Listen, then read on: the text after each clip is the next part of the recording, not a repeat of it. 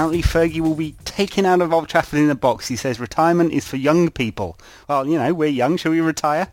Yeah, this is it. This is the last ever Rantcast. We're retiring from professional podcasting as of right now. No, that's not true. In fact, I've just changed my mind about retirement because my wife says she doesn't know what she would do with me around the house. I don't actually have a wife, just to make that clear. Well, your imaginary friend.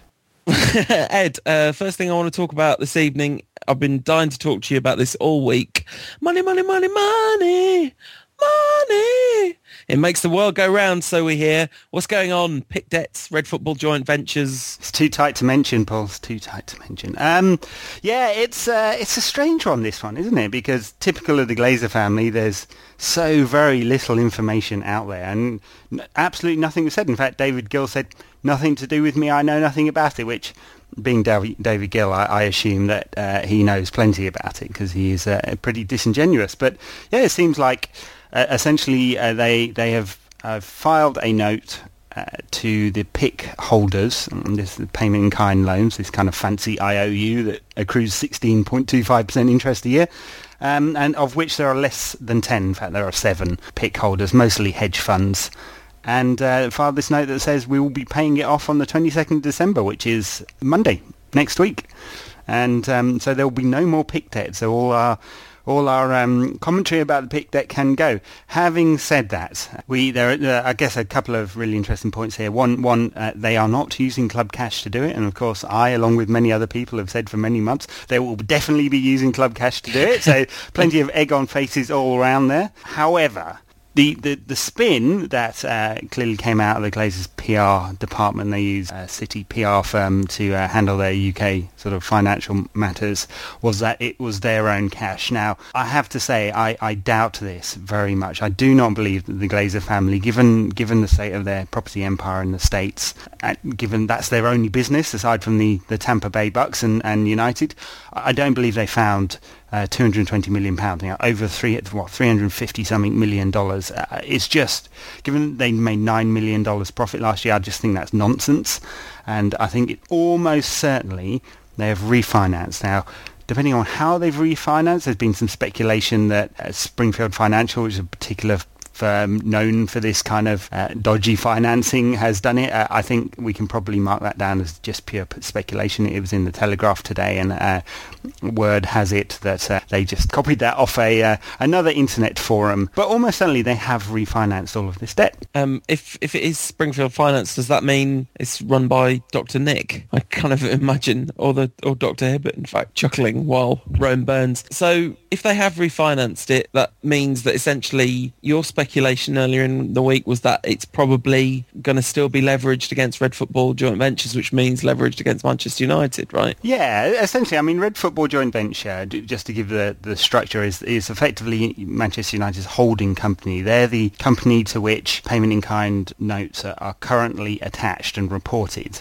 They report their accounts at different times, so they report in January, whereas United report quarterly at the moment with their annual accounts in the autumn. So Red Football joint venture, their one asset is Manchester United, of which they own 100%, and so the PIC debt was secured against the shares in Manchester United. So not the assets per se of Manchester United, but the shares of Manchester United. So if the Glazers hadn't paid off the PIC debt, if they'd just carried on letting it accrue till 2017, it would have been worth 600 and something million. If they hadn't paid it back then on maturity, they would have simply had to hand over their shares in Manchester United, which would have been quite amusing in many ways, but also pretty scary, because we don't really want 7 hedge funds owning United, because their only motivation would be the profit, and they'd probably just asset strip the club. So that's probably not now going to happen, but what's almost certainly happened is that they've just got a new loan. The credit markets have opened up a little bit more. They'll be using the same security, which is Red Football joint venture shares in Manchester United, or Red Football Limited as they report as, and we're going to carry on effectively with United having a £700 million debt, and they'll have a slightly better interest rate. I mean,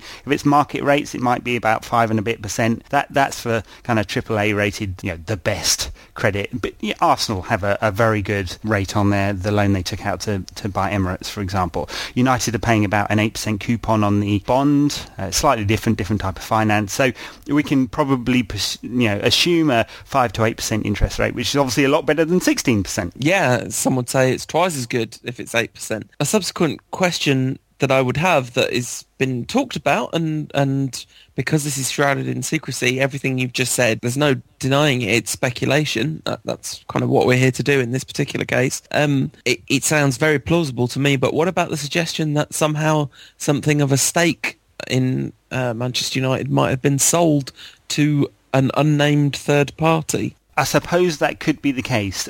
We haven't heard that, and I would have thought we'd have actually got wind of this. The other thing is they would have had to notify the Premier League, and nothing has been said by the Premier League about this yet. Right. United isn't a publicly traded company, so they don't have to notify the stock exchange or anything like that, but they would have had to tell the Premier League of a change of ownership because the fit and proper person test would come into this. Now, it depends on the subtleties of the rules. I think if they just sold, say, given the amount of money, about a 15% stake, I think they do still have to tell the Premier League about that. I guess we might have to check on that one, but I'm pretty sure we'd have found out about it. My bet, and I would be willing to put quite a large amount of money on this, is that it's a refinance. I think the second most likely, and a long way behind, is an equity sale, and the third one is that the Glazers have found the cash down the back of their sofa.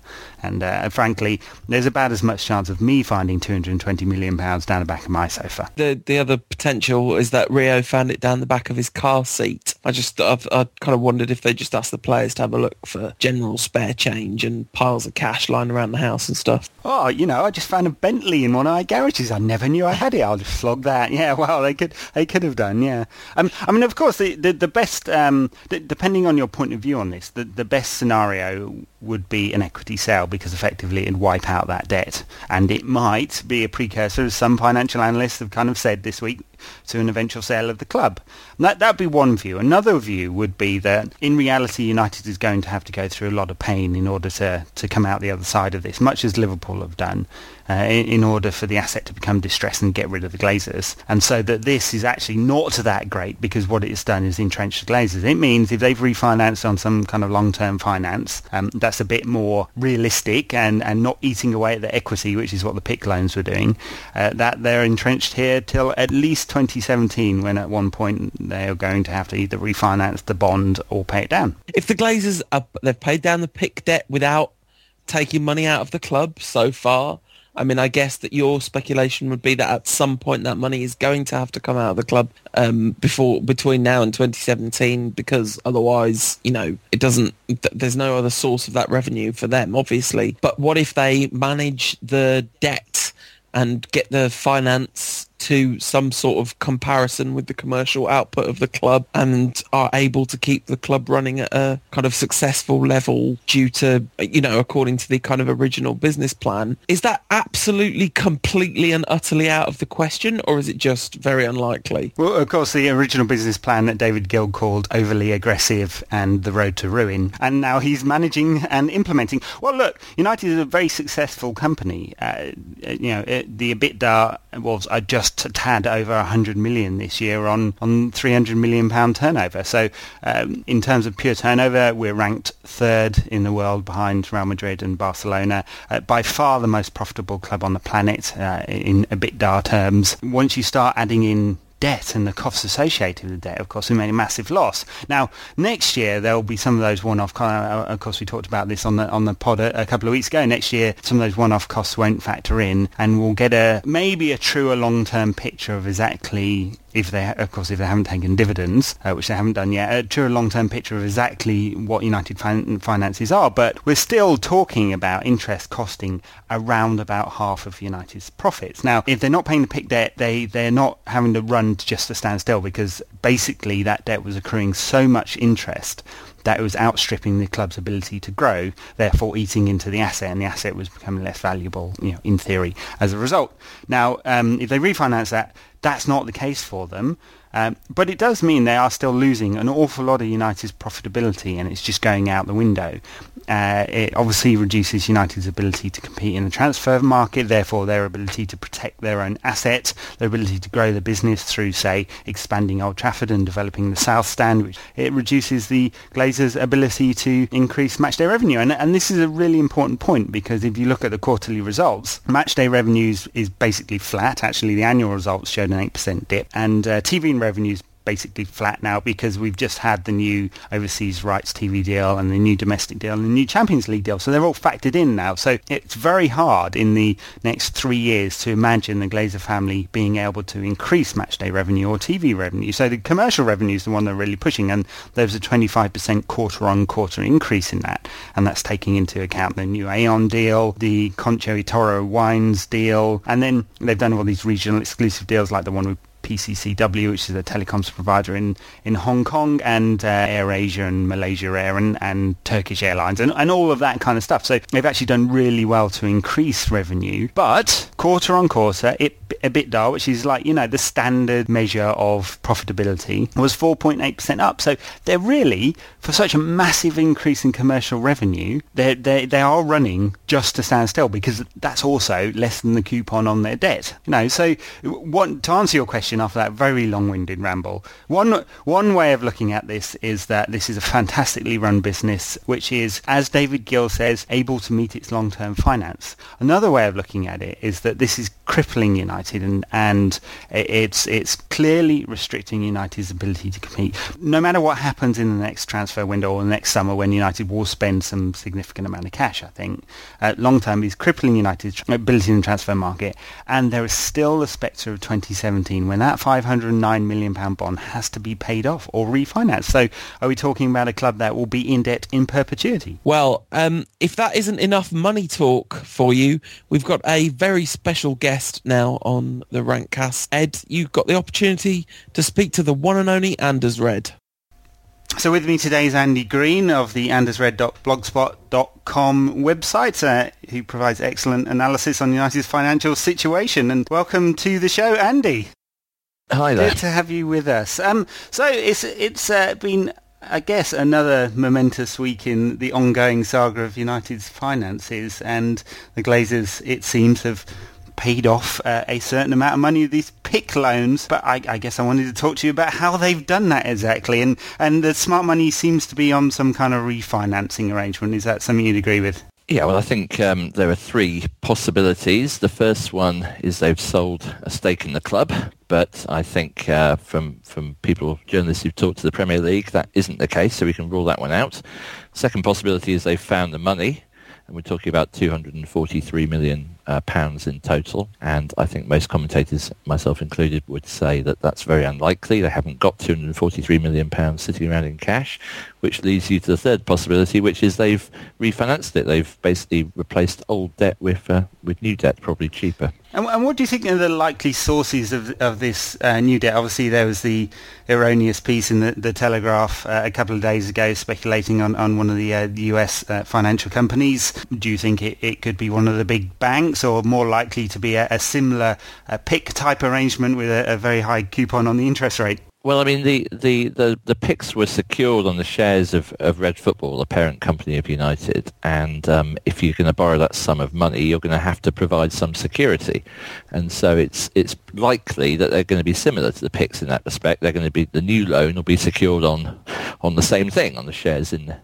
United. Who would lend the money? Well, it's not really one for the banks, given the state of the banks, both in the UK and in the US at the moment. It's probably one for a private equity type firm or a hedge fund. That story in the Telegraph was speculation. It mentioned Springfield Capital, and it is the sort of thing they would do. And I could probably name another 10. I won't bother because it's speculation. 10 similar firms in America who would look to do that sort of deal. And you think this is more likely to be a US-based deal rather than the UK? I mean, we would more likely have heard something by now if it was in the UK market. Yeah, I mean, it's not just hearing something. It's also, I think a lot of people are speculating, probably rightly, that they would like privacy. They would rather people like us couldn't see what they're up to. And if they do that in America, if they, for example, there's a Red Football limited partnership in Nevada, which is the ultimate parent company, if they did something at that level in America, then there's no requirement to publish any details of that deal. And so I think it's definitely happened. It almost certainly happened in America. If it's happened in the UK, then eventually they'll have to publish some accounts at Companies House that show what they've done. And so United's UK-based parent company files its annual accounts in, I think, January normally, isn't it? That's right. Do you think that will lead us down a path to some more information, or likely to be still hidden? It'll definitely say we've paid off the PICs, and the question is, will it say we've paid off the PICs and we now have this other loan, or will it say we got money from our ultimate parent in America and we use that to pay off the PICs? And I think probably the latter, sadly, for all of us who try to keep an eye on what's going on. And as I say, I think they've done this partly to reduce the interest bill and partly to stop prying eyes from people like you and me and other supporters who want to know what's going on. I'm sure the interest bill will be lower, but you just have to think of it like this, yeah. The bond cost about 8.75% per annum, so they're hardly cheap at a time when interest rates are virtually zero. The PICs cost 16.25%, so you've got to suppose that the new interest rate is somewhere between the two numbers, between the 8.75 and the 16. We're still talking about quite expensive debt. You know, if it's 10%, that's £24 million a year they have to find from somewhere. And so, and talking about having to find that from somewhere, is it likely there will be another kind of loan that they roll up the interest, or are they going to be seeking money, and therefore, where is the source of that money aside from United? Well, obviously, one of the weird things here is they own some of the PICs themselves, I think about 15%. So they may have waived that and just borrowed the other 85%. They may have borrowed the whole lot and then paid themselves some of the money with the borrowings, which will obviously give them some cash to pay the interest in the first year or so. We just don't know. I think it's unlikely they'll roll up the interest, because that's it's like anyone with a credit card who doesn't pay it off. These things spiral out of control quite fast. So I think it's more likely that they'll pay the interest periodically.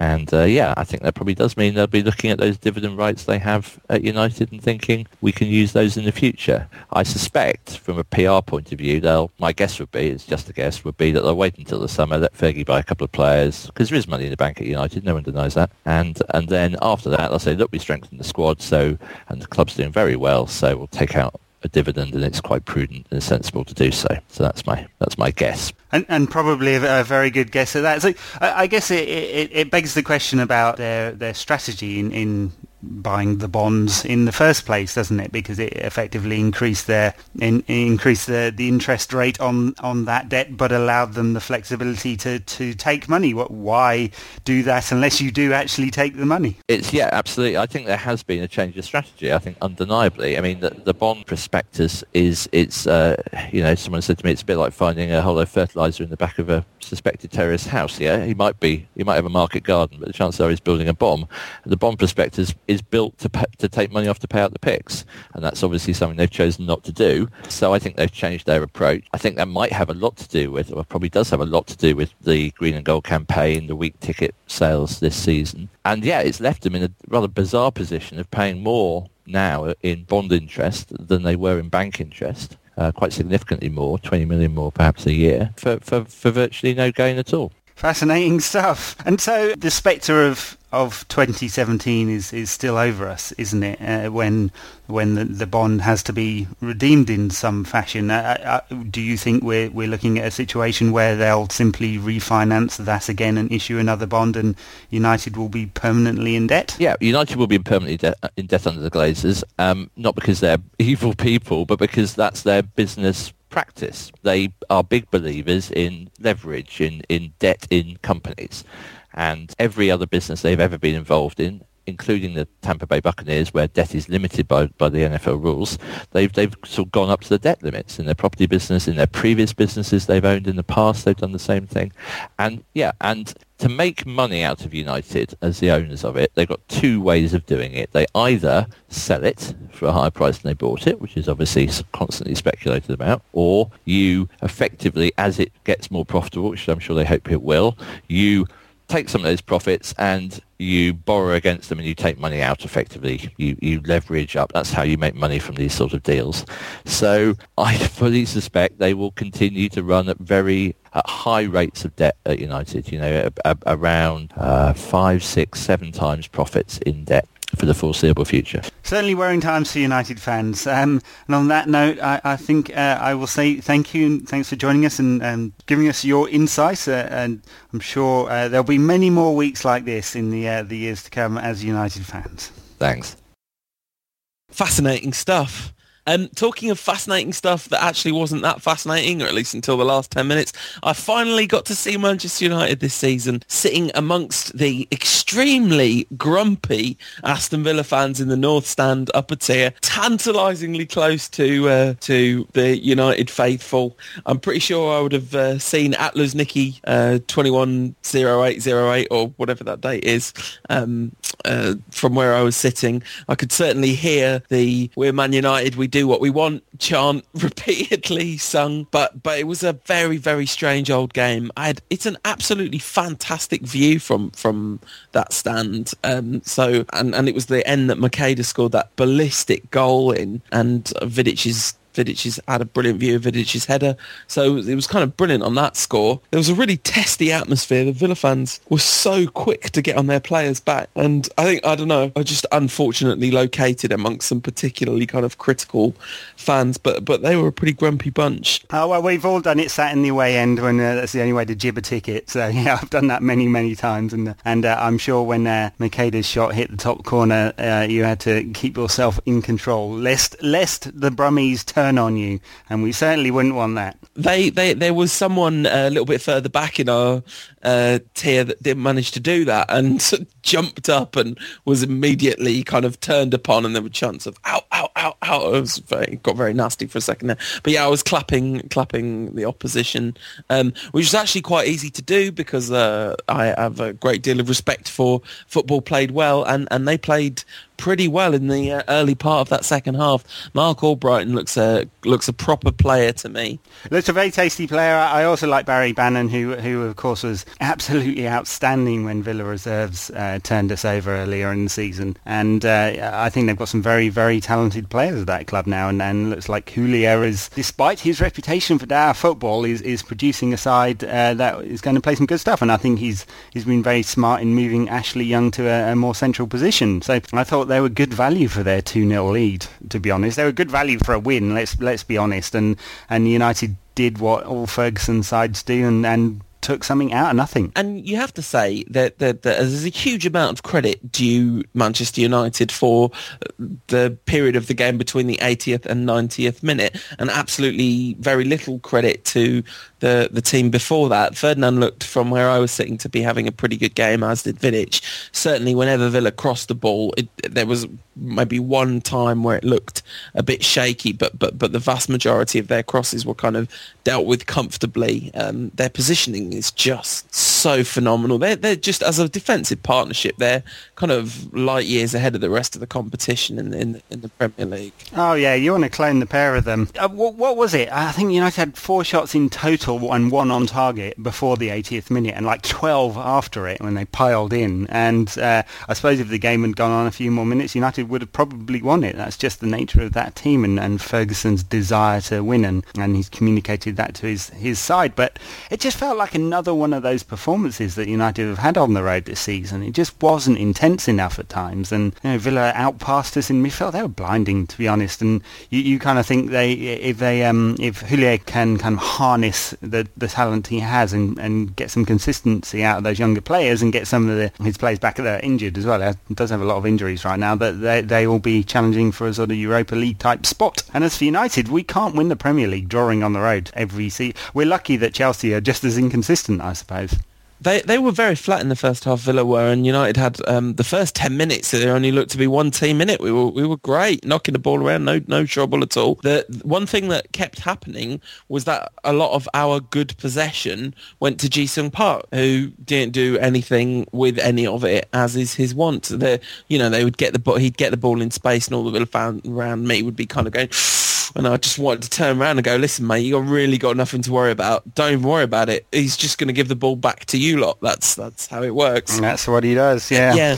So it was kind of really unfortunate. Berbatov came in for loads and loads and loads of criticism after the game.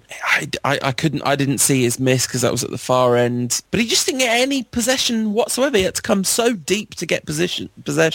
And people criticise him for not running around enough, but he takes himself completely out of the game if he runs that deep. He can't do anything with the ball once he's got it because there's no outlet apart from Nani, who, again, like everyone else, kind of only started to play well in the last 10 minutes. And, by the way, that boy has got to sort it out because he's becoming one of those players that you just cringe every time they go down. And he swung an arm out, although I think it would have been harsh red. He didn't actually really connect, and I'm not sure he was targeting the player. I had such a fantastic view of that, and I'm absolutely convinced he was trying to elbow him because it got really niggly between the two of them. I'm convinced it just really looked like intention. But what a fantastic cross for Vidic's winner, and he was beating players for fun at one point as well. So he really, if he could just like stop rolling around. There's no United fans that want to see him do that, are there? I don't think so. Anyway, I don't think so, and it's embarrassing. We just want him to stay on his feet and produce the goods, which he has been doing on a much more consistent basis over the last, say, 12 months or so. A couple of things I wanted to mention about Nani, actually. One, did you see him steal a goal off Cristiano Ronaldo in the week? Oh no, I heard about that, but I haven't seen it yet. I'm going to look it up. Okay, so YouTube this. This is one of the best pieces of YouTube footage you'll see all season, including one of the best goals you'll see all season from Cristiano Ronaldo. Absolutely phenomenal. Dribbles it around a couple of players and then basically lofts it over the keeper. And Nani, for whatever reason, decides to head it in on the goal line. Unfortunately, he was offside. And so one of the best goals you're ever likely to see was chalked off. And then the best bit, Ronaldo, obviously, the ego that he is, threw an absolute strop over this, ripped the captain's armband off, threw it on the floor, looked like he was going to cry, and apparently Nani has now apologised to him for doing it and said he doesn't know why he did it. But I mean, to be honest, it was probably a goal anyway. It was probably behind the goal line, but the linesman had flagged for offside. And one other thing before we move on to Wigan, this chant I've heard many times now, we're Man United, we do what we want. I'm not sure I like this one. Ah, yes. See, this is interesting. Not arrogant, just better. That's what we like to say. I'm not convinced at all that isn't just massively arrogant. Yeah, exactly. I think it might just cross the line. You could see how much fun the United fans were having with that chant, that it was incredibly aggravating to the opposition fans. And they were just, there was just a full-on kind of embrace of it. I don't think it's going anywhere, that chant. I think that's around for a while. No, I will. I'll be at the West Ham game, United's Carling Cup game, and looking forward to that away trip. And I'm sure that'll be heartily sung there too. I was slightly worried at one point that was going to get me killed because someone was going to find out I was a United fan. I think we're going to beat Wigan Athletic. That's my out on a limb suggestion. Well, they've never won at Old Trafford, ever, in the history of that sad and rather pathetic club. Oh, they're not a sad and pathetic club. They've gone from rags to riches. They're an established Premiership force now. They are, and they do try and play some decent football, obviously under Roberto Martinez, and it's a shame we won't actually see Tom Cleverley because, of course, he can't play against his parent club.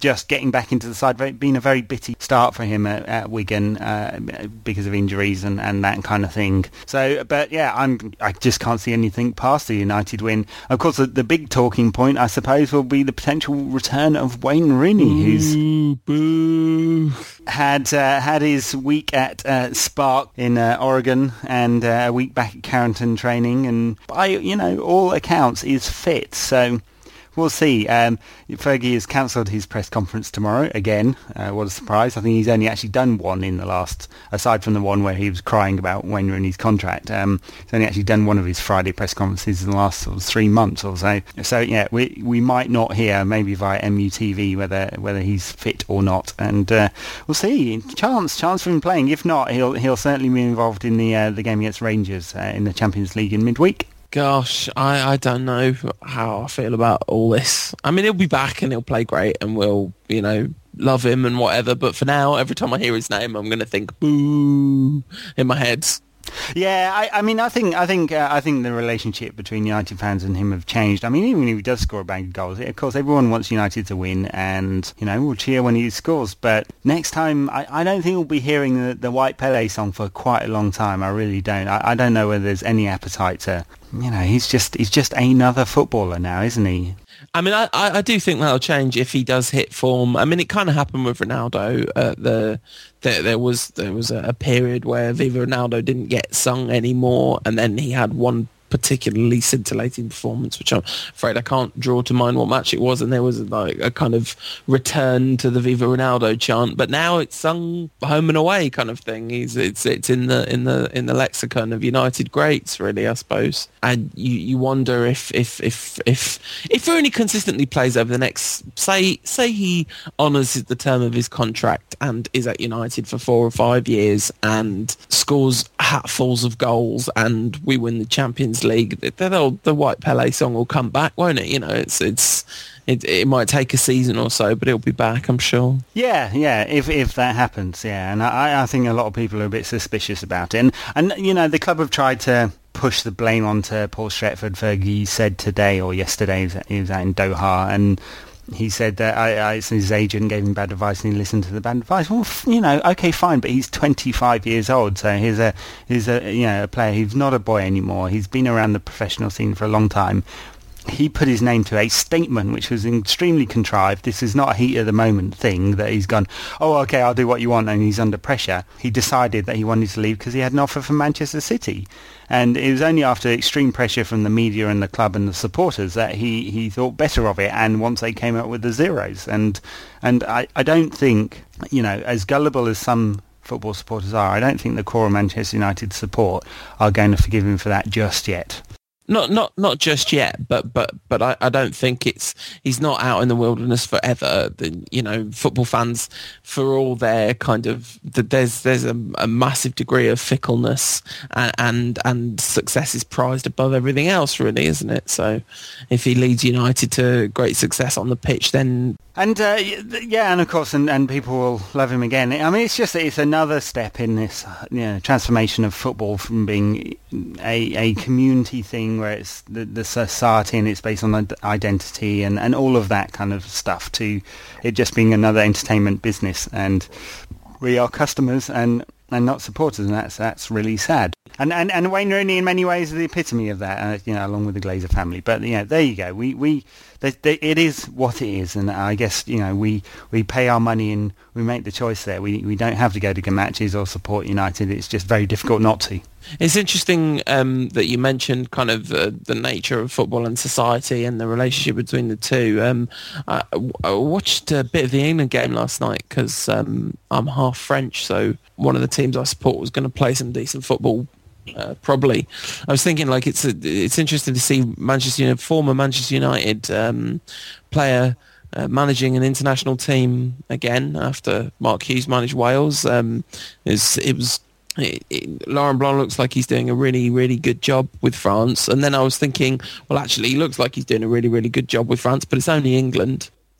Yeah, well, of course, you're missing your Frenchness now. This is interesting. I don't remember this coming out in the World Cup. I'm pretty sure I must have talked about my Frenchness during the World Cup, didn't I? I don't know. I don't. I'm openly French. I'm not in the closet. I think you were on strike, actually, during the World Cup. Yeah, in fact, by the way, I've got to wrap up this show because I'm on strike about working conditions for podcasters. Cheese-eating surrender monkey. Mais oui. But it got me thinking about football and society, the England game, as it always did, because I'm absolutely convinced that there's a fundamentally sociological origin to the problems with the England football team, that it's got nothing to do with the management and technique and tactics. Not nothing, but it's not exclusively about who the manager picks, because the same thing happens with every manager we have and every player that he picks, that they just look a shadow of their own abilities because something has happened to something fundamental has happened to the England team to do with the way we perceive them as a society and the expectations that are placed on them and the distance between the fans and the players. And that distance is pretty. There's a pretty massive cavernous divide between the players and the fans when it comes to club football, but there's a more intimate relationship with club football, because you see those fans week after week, and you do get a sense that footballers kind of care about putting on a performance for their fans. But the relationship between England players and the fans seems just completely distant and very strange. Well, yeah, maybe, and maybe that's an excuse for just not being very good players, and we keep having that shown up, and we, the English, keep having that shown up at every international tournament. Look, the FA has finally signed off on Burson today. This is 12 years after the blueprint, so we're going to have a national football centre where the idea is that elite coaches and sports science and the elite young players will all come together and hopefully produce the elite players, senior players of the future.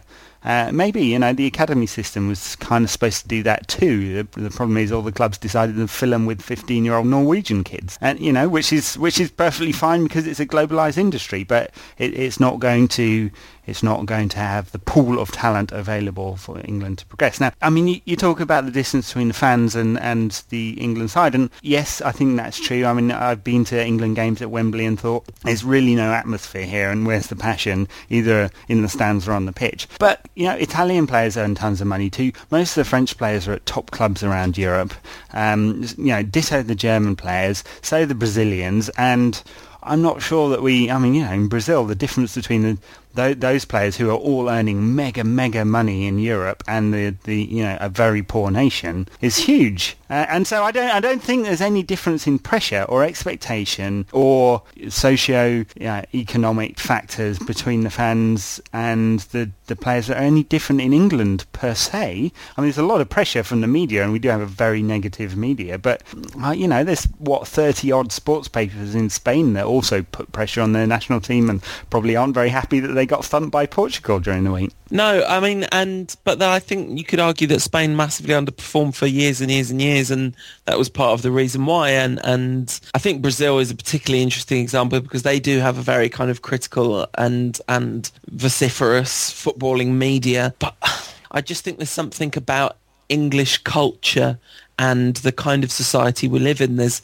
something about the combination of snarkiness and aggression and cynicism and how stratified our society's become. I think there's a particular combination of factors that I think it's not a massive leap to say is having an effect on the national team because it permeates all aspects of our national discourse, that kind of culture, and I think the football team is particularly affected by it. And maybe it's just that they're not very good. That's the other possibility. Yeah, I think that's a big factor in it. But yeah, I do take your point. Talking of non-English players at United, as we did just then, Anders Lindegaard is it seems a new Manchester United player. I don't think there's been confirmation that the deal's actually been signed, but it's almost certainly true. United have said nothing as of this recording, as is their typical way with United, but the Norwegian media are all over this. He's a Danish international who plays in Norway and a club called Azerland, who did all right. The kind of mid-ranked side traditionally, fairly new, but came fourth in the Tippelgren this season, and he's been a kind of journeyman player all his career, and in fact this is a good way of summing him up. He was at OB Odense, who we mentioned last week, the Danish club, and he lost his place to Roy Carroll of United fame, and went off to Norway instead, where he seems to have progressed and made his way into the national team. He's played the last 4 Denmark games in a row now, and United are doing a deal for him at £3.5 million. Well, 2 and then 1.5 to add on is what I've been told. Are you excited? I don't know anything about Anders Lindegaard. My knowledge of Norwegian football is poor, and I feel a bit like a BBC match commentator, not having done any research whatsoever, for which I apologise, but this is a hasty late-night rantcast recording due to work commitments. So yeah, sorry for not having read up and watched YouTube footage and stuff. You talked about him when we last talked about potential United goalkeepers of the future. Is he the new Peter Schmeichel or the new Roy Carroll who he lost his place to? No idea, although that particular stat makes me rather worried. I think what they're doing now, I mean, we'll see the strategy on this one. If they do, of course, the rumours today that a deal for, and this is a very exciting deal if they do it, for De Gea, the Atletico Madrid goalkeeper, 20-year-old keeper, is almost done and dusted. I mean, certainly that's what the Spanish press are reporting, although the Atleti president denied it. Vociferously denied it as well. He did. I wonder whether that's a negotiating tactic. The media are all over this. They think this is done, which would be very exciting because he looks the best young goalkeeper I've ever seen. I have to say, I've seen a lot of him. He's very, very composed. So if that's the case, if they do bring both of them in, you'd kind of expect Pig to leave and De Gea to be number one and Lindegaard to be a very capable number two and challenging for that number one spot. If, on the other hand, they don't bring in a top-class keeper and Lindegaard's their choice, well, it might give us some pointers as to where the club's thinking at the moment. And maybe still buying cheap is still a policy, and this famed 150 million odd pounds in the bank isn't going to be spent in the transfer market. Well, let's hope that that's not the case, really, because it's going to be quite grim if it is, isn't it? If this is the best of the bunch that we're getting. Although, don't know. I mean, as I said, I have very, very, very spotty knowledge of Norwegian football and indeed the Danish national team. So I have no idea. He could have, it's goalkeepers do kind of mature later and perhaps learn the game a bit later. And maybe. I mean, Peter Schmeichel joined us when he was 28, although he was an established international by that stage and played an awful lot of games. I think the one thing that would worry you about Lindegaard is that he basically he's played like 100 games in a career and he's 26 and doesn't necessarily speak of someone with massive class, but maybe he's come to it late. He's a late bloomer. We'll see. I mean, he's typical Dane. He's got some, blonde locks on him and not quite as big and imposing as Peter Schmeichel, who was still the best keeper ever for my money. I'm in my mid-30s, so I didn't see much of Banks and the rest of that era, but no one beats Schmeichel, do they? I believe there used to be a song about that. So I guess that's it for this week's Rantcast, really, isn't it? We've covered an awful lot of ground. I guess we didn't really talk very much about the Wigan game. Scholes will be back, will he, or is he still suspended? It's just a one match. No, Scholes is back, and we could well see Ryan Giggs alongside Paul Scholes and Wayne Rooney, obviously, we mentioned, and I think actually there are no further injuries in the squad from what I've heard, other than the long-term ones to Michael Owen and Owen Hargreaves and Antonio Valencia and so on. And then, of course, in midweek there's the trip to Ibrox. No doubt a fantastic atmosphere as it always is at Ibrox, and United will be looking for a win to sign and seal qualification for the next round and win the group. Interesting story, this one, of course. Javier Hernandez, a devout Catholic, kneels in the centre of the pitch when he plays and does a little prayer, and